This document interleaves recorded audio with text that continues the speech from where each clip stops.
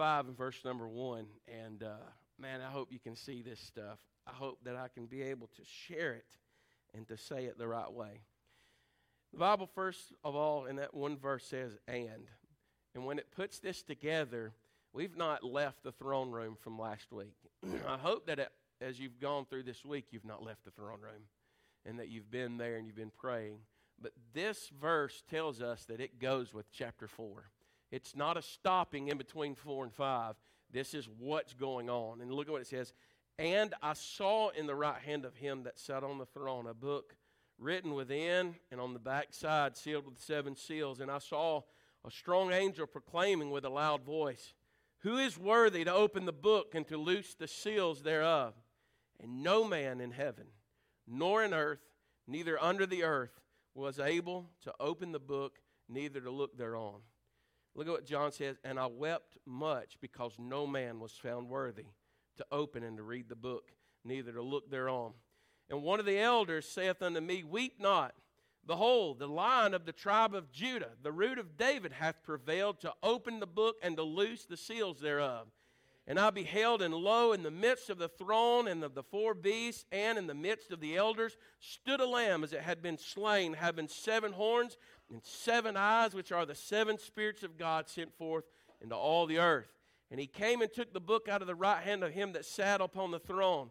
And when he had taken the book, the 4 beasts and the 4 and 20 elders fell down before the Lamb, having every one of them harps and golden vials full of odors or incense, which are the prayers of the saints.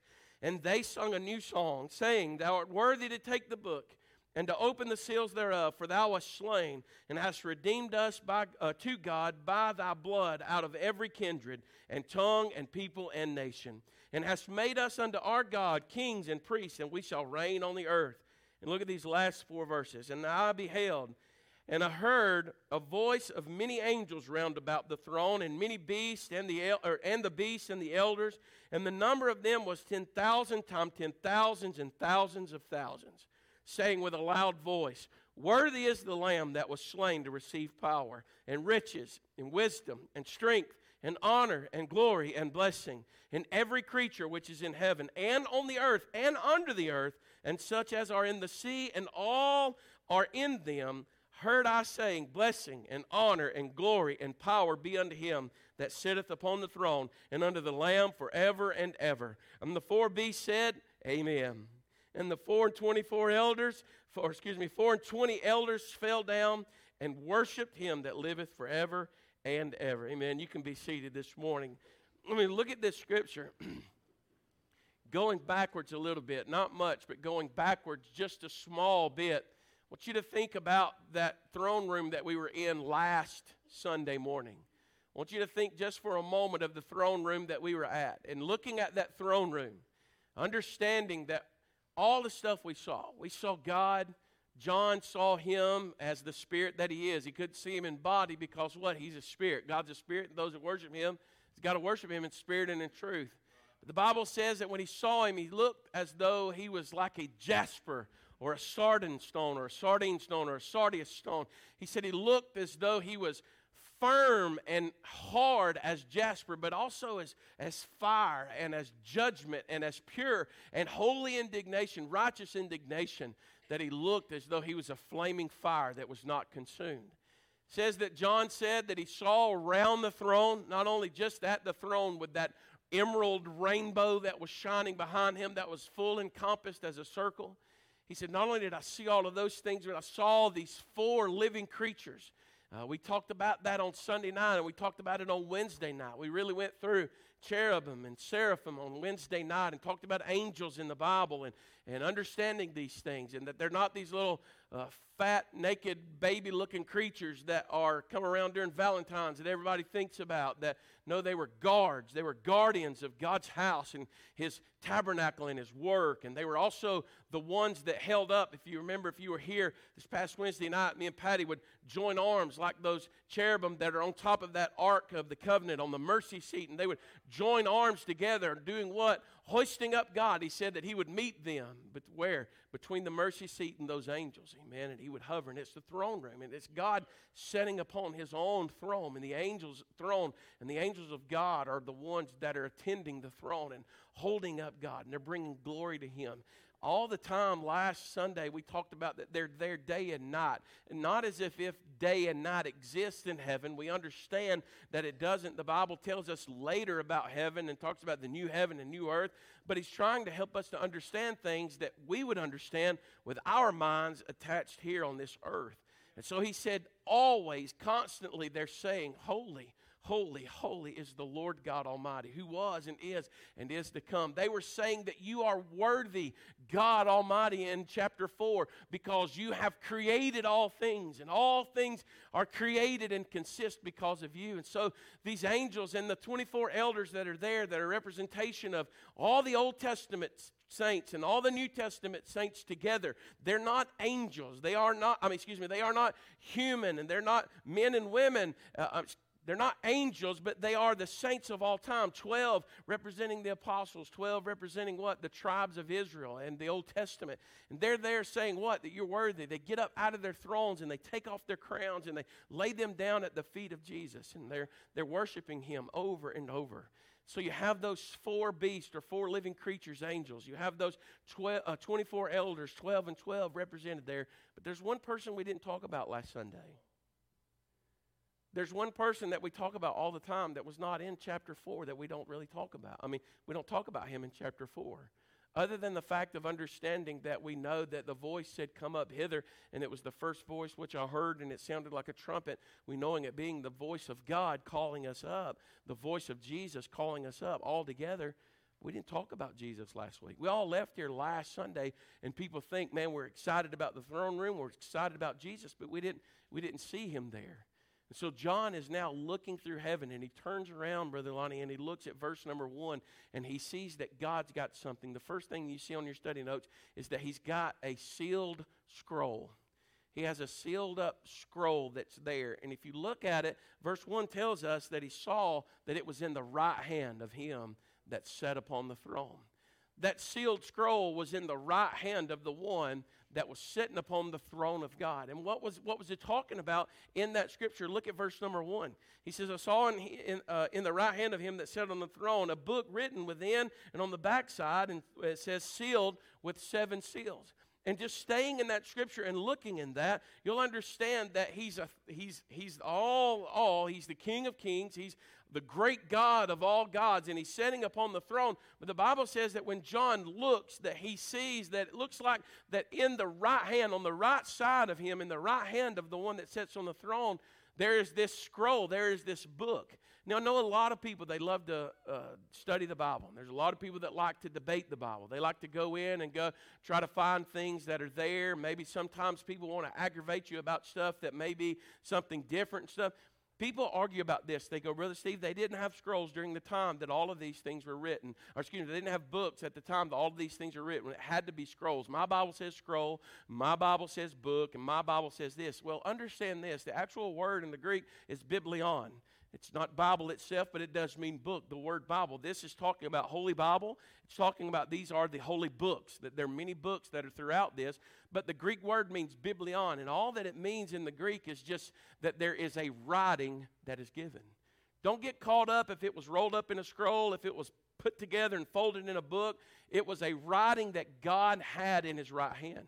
And because it was in his right hand, it means that it was something that had authority with it. It meant that there was something that had power connected to what was in his right hand. Now, some people go, well, Brother Steve, what do you think was inside of that scroll? Well, I think what was inside of that scroll is found in chapter 6 all the way through chapters number 18 in the book of Revelation. I don't think it was some kind of mystery that was hidden. I think that was already given to us by Paul that showed us that we were not in darkness, but we were in light. And the mystery was what? The age of the church and the gospel of Jesus Christ that would be coming and to be preached to all the people. Some people say, well, Brother Steve, do you think it was something that was just God's whole eternal plan? I don't think that, because looking at the scriptures, chapter 1, he says, I'm going to show you things that are, or that is, right, or that was. He said these things are the things that did happen. And he said in chapters 2 and 3 of Revelation, he said these are the things that are happening right now. But in chapter 4, he said, listen, you come up hither so that I could do what?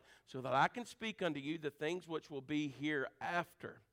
So this scroll has to do with something of God, some kind of writing of God that has writing on the outside, it has writing on the inside, and it says that it is sealed up in a perfect seal of 7 seals. And don't let it terrify you, but looking at that, it says being sealed with those 7 seals. Later on in the Scriptures, we'll see that it is the 7 spirits of God. It's the Holy Spirit of God. And what he's saying is what's in the right hand of the Father is sealed through the Holy Spirit of God of promise. The Holy Spirit of God has always been an activator of what? Sealing us.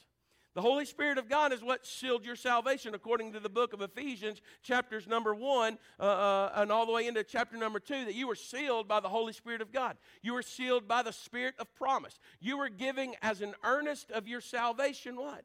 The Spirit of God, the Holy Spirit of God. So this book is sealed up, and people say, well, what would it be inside there? And we're going to get to all those things. It's God's judgment. God's judgment is wrapped up. And I want you to notice one thing before we go on. It says that it's wrote, Brother Heath, on the inside and the backside. In other words, what it's saying is it's a complete plan of God. God has a complete plan when it talks about this. Look at verse number 2. It says, and I saw a strong angel proclaiming with a loud voice, who is worthy to open the book and to loose the seals thereof? And no man in heaven, nor on earth, neither under the earth, was able to open the book, neither to look thereon. And I wept much because no man was found worthy. The Bible says that the second thing we see is that automatically, as John is in heaven, they're all rejoicing. They're all praising God, Brother Charlie. They're all glorifying God. Remember, we just left chapter 4, and they were going, holy, holy, holy is the Lord God Almighty. And now we move, and John is scanning heaven, and he's looking around, and all of a sudden something catches John's eye as the 24 elders are bowing down, worshiping God, as the 4 living angelic beings are worshiping God and giving glory to his name. All of a sudden, John looks and says, he's got a book in his hand. He's got a scroll in his hand. He has something that's written in his hand that's on the inside and on the outside. And it's a book that's sealed up that nobody can look upon, that nobody could go over there and take that book. So now all of a sudden, there's this situation that has arisen in heaven. And it's actually a strong situation that has come up. And if you look at that verse, you'll see that the Bible says in verse number 2 that he saw a strong angel. This angel was different, Jacob, than all the other angels. This angel was something different about him. In other words, to bring him out. Some people say it could have been Gabriel, it could have been Michael, it could have been an archangel, it could have been one of the living creatures, could have been this or that, whatever. We don't know that, but we know that it was a strong messenger of God, stood up in the middle of heaven. And the Bible says that he proclaimed with a loud voice. He said, is anybody here worthy to open the book and to loose the seals of this scroll? No, he didn't do that. Go with us to the throne room. Don't worry about Cracker Barrel. That will suffice for itself after church. Go with us to the throne room. There are living creatures, angels. There are 24 elders, all of heaven. They are saying, holy, holy, holy is the Lord God Almighty, who was and is to come. Holy, holy, holy is the Lord God Almighty. In the midst of all of that, John sees God the Father holding a book, and they're going, holy, holy, holy is the Lord God Almighty. And all of a sudden, an angel steps out of all of them and declares with a strong voice, he said, there is a situation going on in heaven. He says, who is worthy to open this book of all of heaven? All of a sudden, can you hear it? Excuse me, listen, church.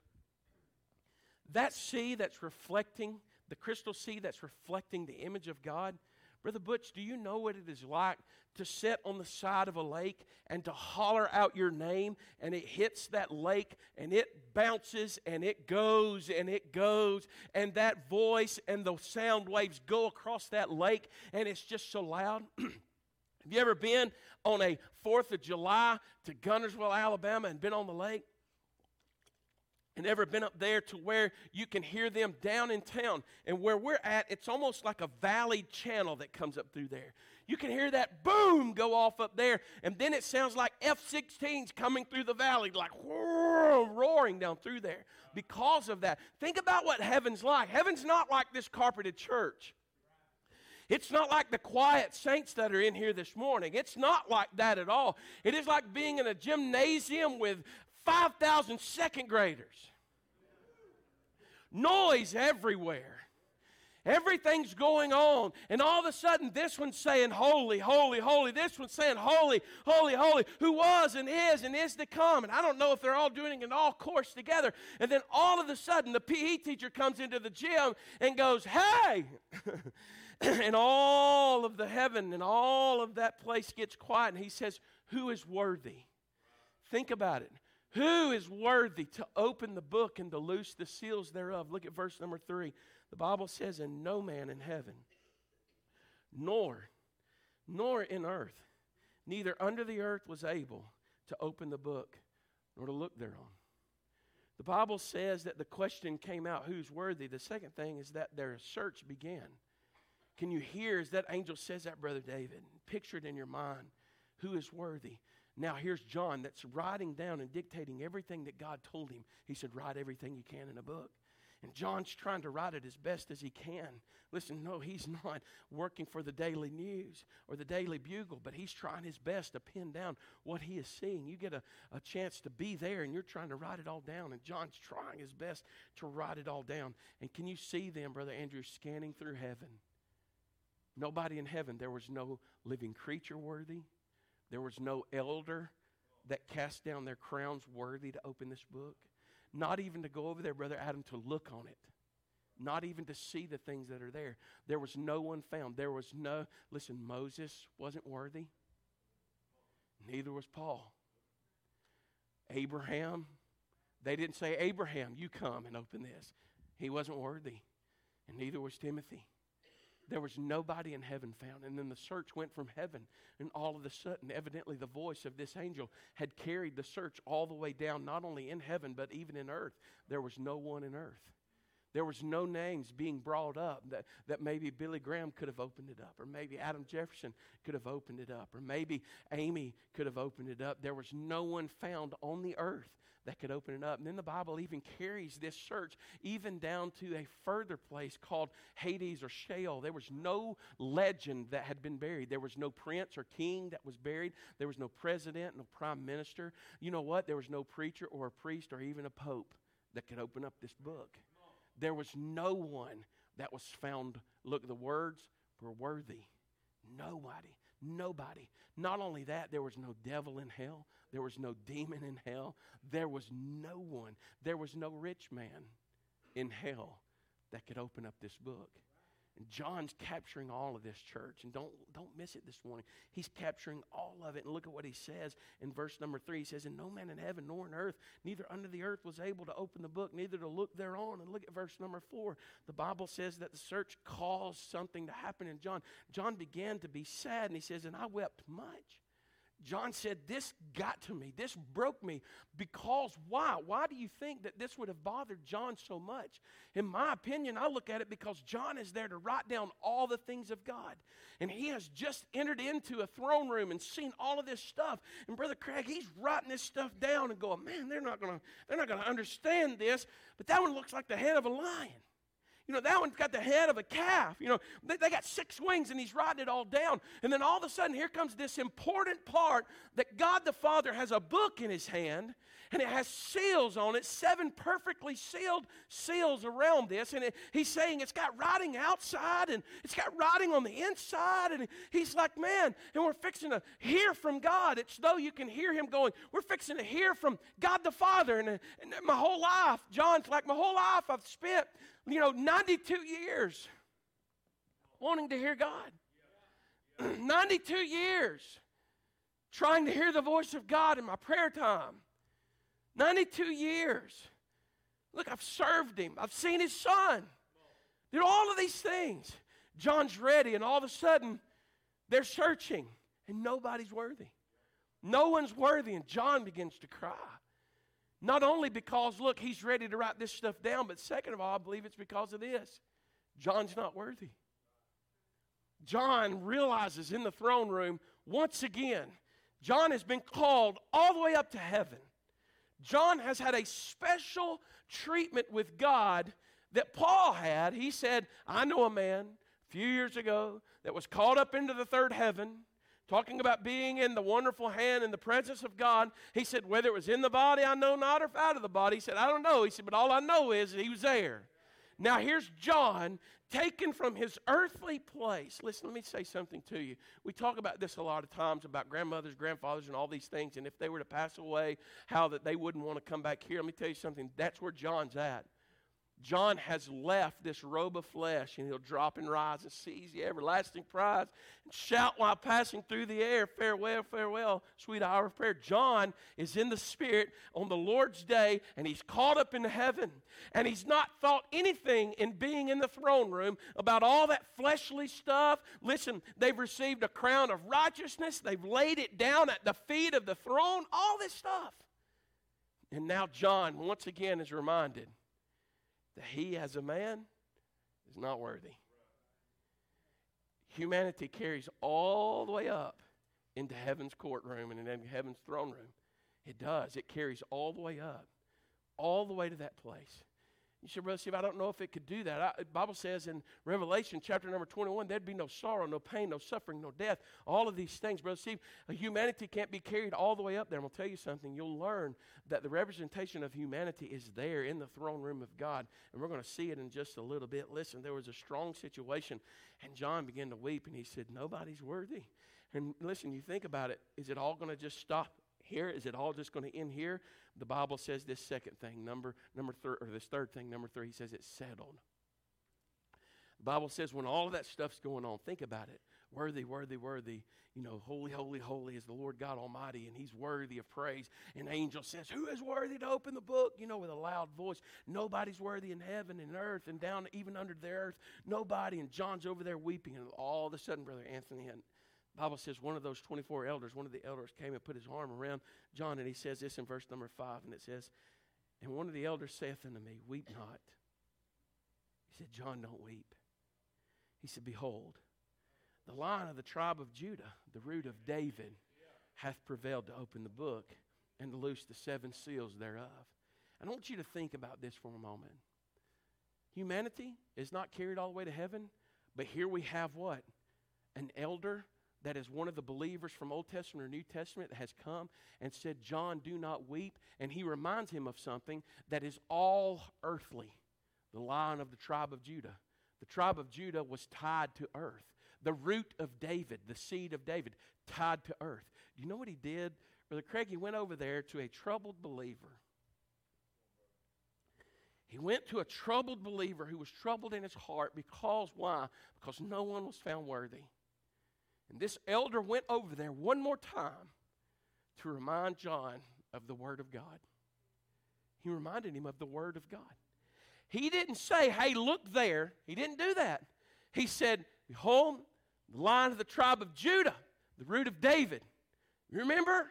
The one you've studied about your whole life. The Lion of the tribe of Judah, the root of David. Listen, they understood that in the Old Testament. They were looking for the Lion of the tribe of Judah. They wore the patches of the lion. They wore that stone that represented that concrete Judah and wonderful kingly kinghood and king tribe that would come out. And he was saying, he will prevail. And all we've ever heard in the Old Testament is that the Lion of the tribe of Judah will prevail. He will come, and he will prevail. The root of David will come, he will come, he will come. But look at what this elder told John. He said, the Lion of the tribe of Judah, the root of David, has prevailed. He reminded him that the Word of God has been fulfilled. You know what? When you're standing by a hospital bed, or you're standing by a casket, or you're standing in an altar, or kneeling in an altar with someone, or outside these church doors out here, and someone's brokenhearted, and someone's down and out, and they're a believer in God, there aren't words we can say. We try our best to comfort them. We try our best to console them. But really, the only words that will comfort a true believer is found in between these books. It's found in here. And people go, Brother Steve, I don't know what I'm going to do. I'm having a bad day, or Brother Steve, I'm having a bad week, or I'm having a bad month. I don't know what I'm going to do. You're not going to find solace. You're not going to find peace. You're not going to find comfort in the things of the world. You can go and buy all the bestsellers and best help books and Power Within Yourself and How to Be a Better You and how you can overcome painful situations and how to resolve conflict. But you, as a believer, need to understand your comfort comes in between the words of this book. And that elder, the only thing that he knew to say to John, who was a what? Fellow believer, was, remember the word of God. Man, I don't know about y'all, but that's good to me. He says, remember the word of God. You know, you look at me and you think, Pastor, you don't understand what I'm going through. You don't understand how I feel.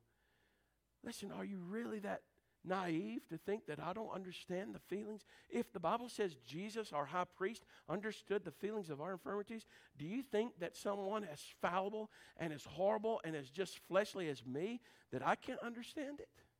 I understand it all. I understand what it's like to be a teenager. Brother Steve, you don't understand what it's like to be a teenager and have all your friends, and if you come to Christ, they're all going to make fun of you. I was 17, 18 years old. Thought I was the best thing since sliced bread. Thought I was popular. Thought I was the toughest person around. Thought all this stuff about me. But when the Holy Spirit of God touched my heart and turned the waterworks on, I didn't care anymore. But I know what it's like to stay at home on a Friday and Saturday night after you've been out your whole life. I know what it's like for people to laugh at you when they carry your Bible around. I know what it's like for people to look at you funny when all you can answer them with is Scripture. I know what it's like. But you say, Brother Steve, how do you overcome that? Through the Word of God that tells me to be not ashamed. Through the Word of God that tells me that, listen, greater is He that's in you than he that's in the world. Through the Word of God that tells me that I should be honoring the name of Christ over and over and over, and that if I do that, blessed are you when people shall revile you and persecute you and shall say all manner of evil against you falsely for His name's sake. Are you paying attention? This is not playtime. This is church time. This is worship time. And listen, church, He's telling us over and over and over, we comfort one another with the Word of God. And then I ask you, as a Christian, have you read your Bible? And the majority of the people answer me this: no. Have you prayed? No. But Steve, I'm going through a problem. Have you prayed? No. But will you pray for me? If you're a believer, you have to pray. Brother Steve, I don't know what we're going to do. And you waited till the problem comes, and you go, I don't know what we're going to do. And I go, have you read your Bible? You've been a Christian for 3 years, 4 years, 5 years. Have you read any of the Scriptures? No. What are you doing? Church, what are we doing if we're not reading the Scriptures? There's going to come a time where you're going to find yourself without any comfort, without any peace or solace. And you're going to say, what do we need to do? And I'm going to go, you got to call those Scriptures out at that moment. But if you don't put them in, you can't call them out. Church, I'm not going to heaven on the fact of how many people I get them to read their Bible. John, when I stand before God, He's not going to say, Brother Steve, it looks like you only got 100 people to read the Bible, so therefore you can't go in. No, I'm going to heaven just like all of you. I'm going to heaven on the blood of Jesus Christ. Well, Brother Steve, then why are you always telling us and harping on us about reading the Bible and praying? Because if you're not communicating with Him, then how do you know what you need to do? You got to have a communication with the Lord. That elder came and said, don't weep, John. Don't weep. He said, because the Lion of the tribe of Judah hath prevailed. The root of David hath prevailed. So the Bible gives us this wonderful next picture. We're going to close in a minute. This next picture. All of a sudden, John begins to scan heaven again. The angel said, who is worthy? Nobody was found worthy.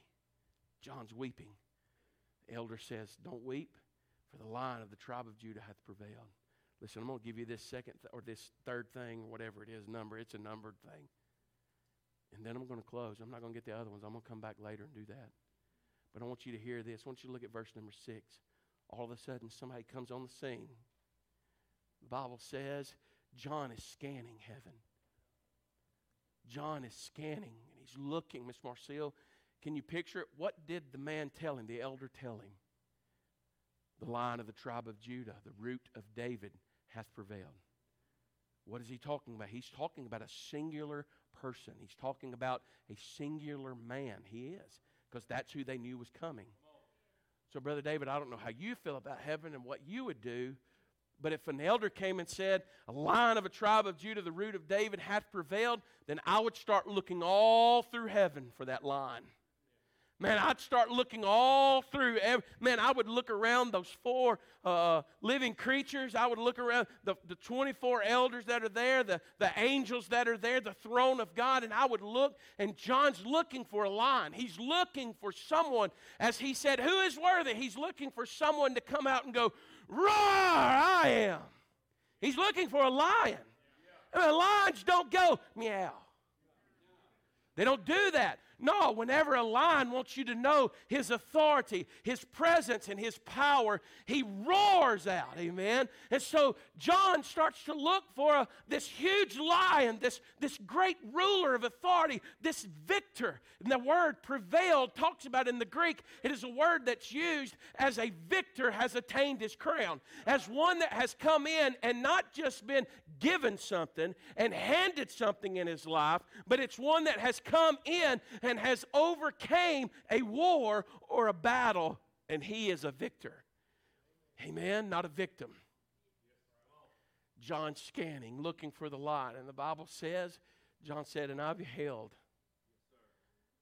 When I turned around looking for this lion, I beheld, lo, in the midst of the throne, in the midst of the 4 living creatures, and in the midst of all of those elders, stood a lamb. John was looking for a lion, but what was standing in heaven was a lamb. Listen, if you're looking for God in your life and you don't know Him, you're looking for this miraculous sign and this loud noise and this screaming, roaring lion or this thundering, lightning kind of experience in order for you to come to Jesus. Understand that when John looked for that in heaven, he turned and saw a lamb. A lamb that is what? Quiet and meek and gentle. But look at the words that are described or ascribed to Jesus Christ. It says that he saw a lamb. It says standing. Stood a lamb as what? As it had been slain. You see, Brother Steve, humanity will not be represented in heaven. The Bible says that he stood as he had been slain. That represents all of humanity. If you are looking for a greater representation than just 24 elders that are in the throne room, then you look at this lamb and understand that the word says that he stood as a lamb. In the Greek, the word means histemi. The word is histemi. You know what it means? It means that it had once been laying flat and dead, lifeless. But histemi, that it means is standing again. Do you remember when Jesus was in the tomb? The Bible says that whenever he was placed in the tomb, we know all the story, that 3 days later he rose from the grave. But maybe what you don't know is that on that 3rd morning, the Bible says that the women of God got up early and they started out to go and do what? To put spices on the body.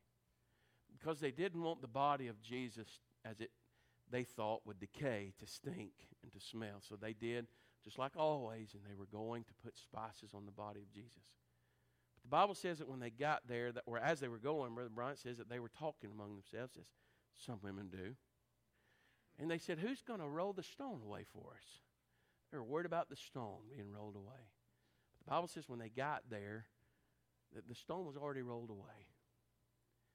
The Bible says that when they looked in, that they saw angels dressed in white. One was at the head and one was at the foot. Well, isn't that a coinky-dink?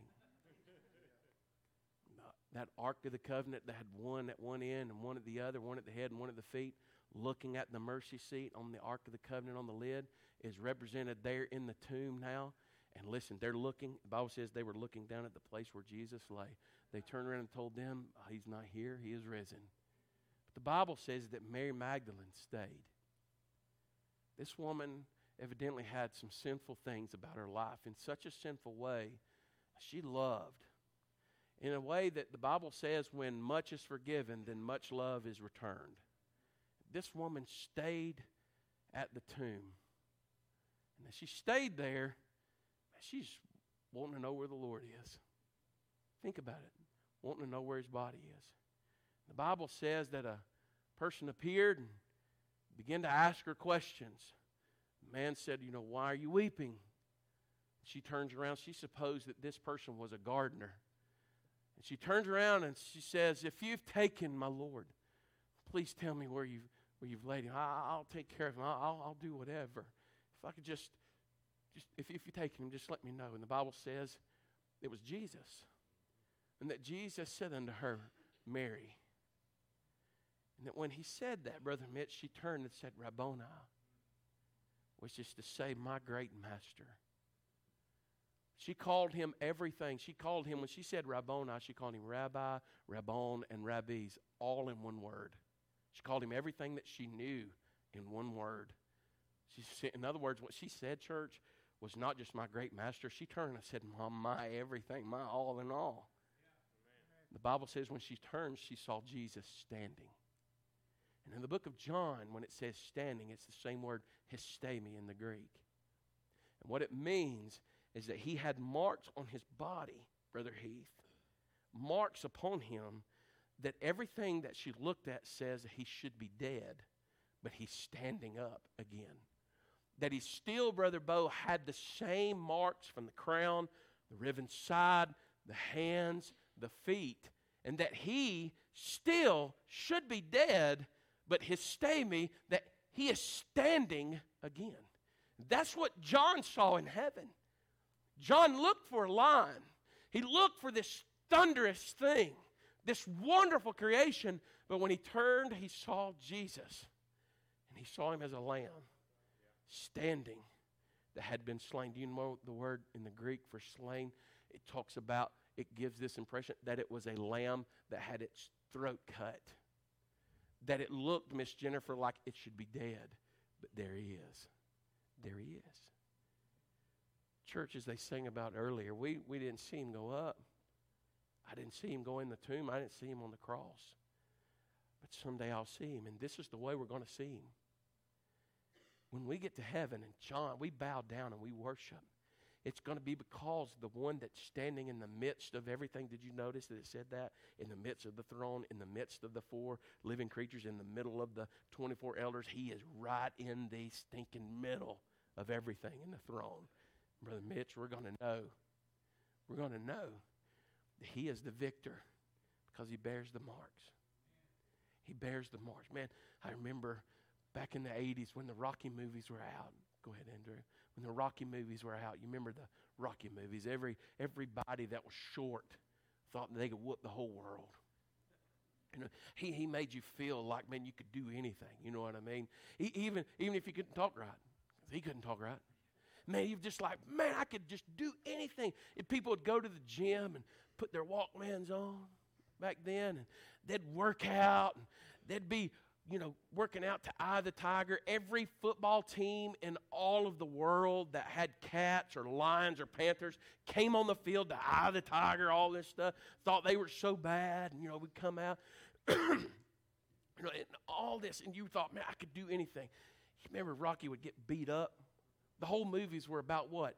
He'd try to beat somebody, they'd beat the tar out of him, and then he'd recover and come back and whoop them. You know what I mean? It got to where at the end of it all, you're like, oh, he's going to win.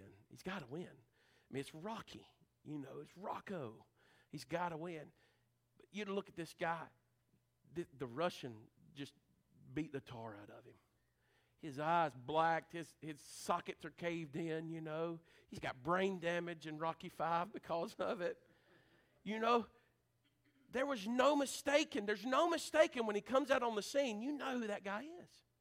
You know what I mean? Whenever he come out and he had his shorts on and he was ready, that little short little guy, the Italian stallion, the master of disaster, all of that. He come out there and you just knew that it was him. I know that's a crazy illustration. I know that doesn't stir us up a whole lot, but as a boy growing up, man, that's what I did. All of his movies, any movie Sylvester Stallone was in, that's what I did. Sylvester Stallone, man, I would put those glasses that were like silver glasses, that were like looked like big bug guys and stuff, and I'd walk around with a match in my mouth because I thought I was Sylvester Stallone. I thought I was tough. I thought if I had the glasses and the look that everybody would think that I was him. And I did that with Elvis too. I can't pull that off anymore.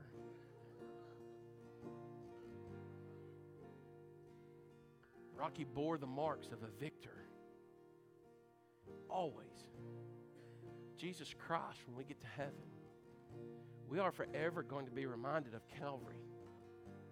You ain't going to get away from it. I've had people tell me before, I'm tired of hearing the message of the cross and about being saved. Tell me to my face, I'm tired of hearing that. It's always about Jesus dying for you, all that. I know that. I'm tired of hearing that. In all of eternity, the message of the cross is going to be there. Because what they did to him, Sister Shirley, at Calvary is going to be represented in his body as a standing lamb that used to be slain. Last Sunday, we heard this crowd of angels and elders doing what? Holy, holy, holy, Lord God Almighty, which was and is to come. You know why they were praising him? They were praising God the Father, Brother Reggie, and they said, for thou hast created. Thou art worthy, for thou hast created. That's what they said. This week, thou art worthy, for thou wast slain. You're worthy because he was slain. Anthony will never get away from the fact that when we get there, he did all of that for us. He bears the marks of my redemption. Father, we love you.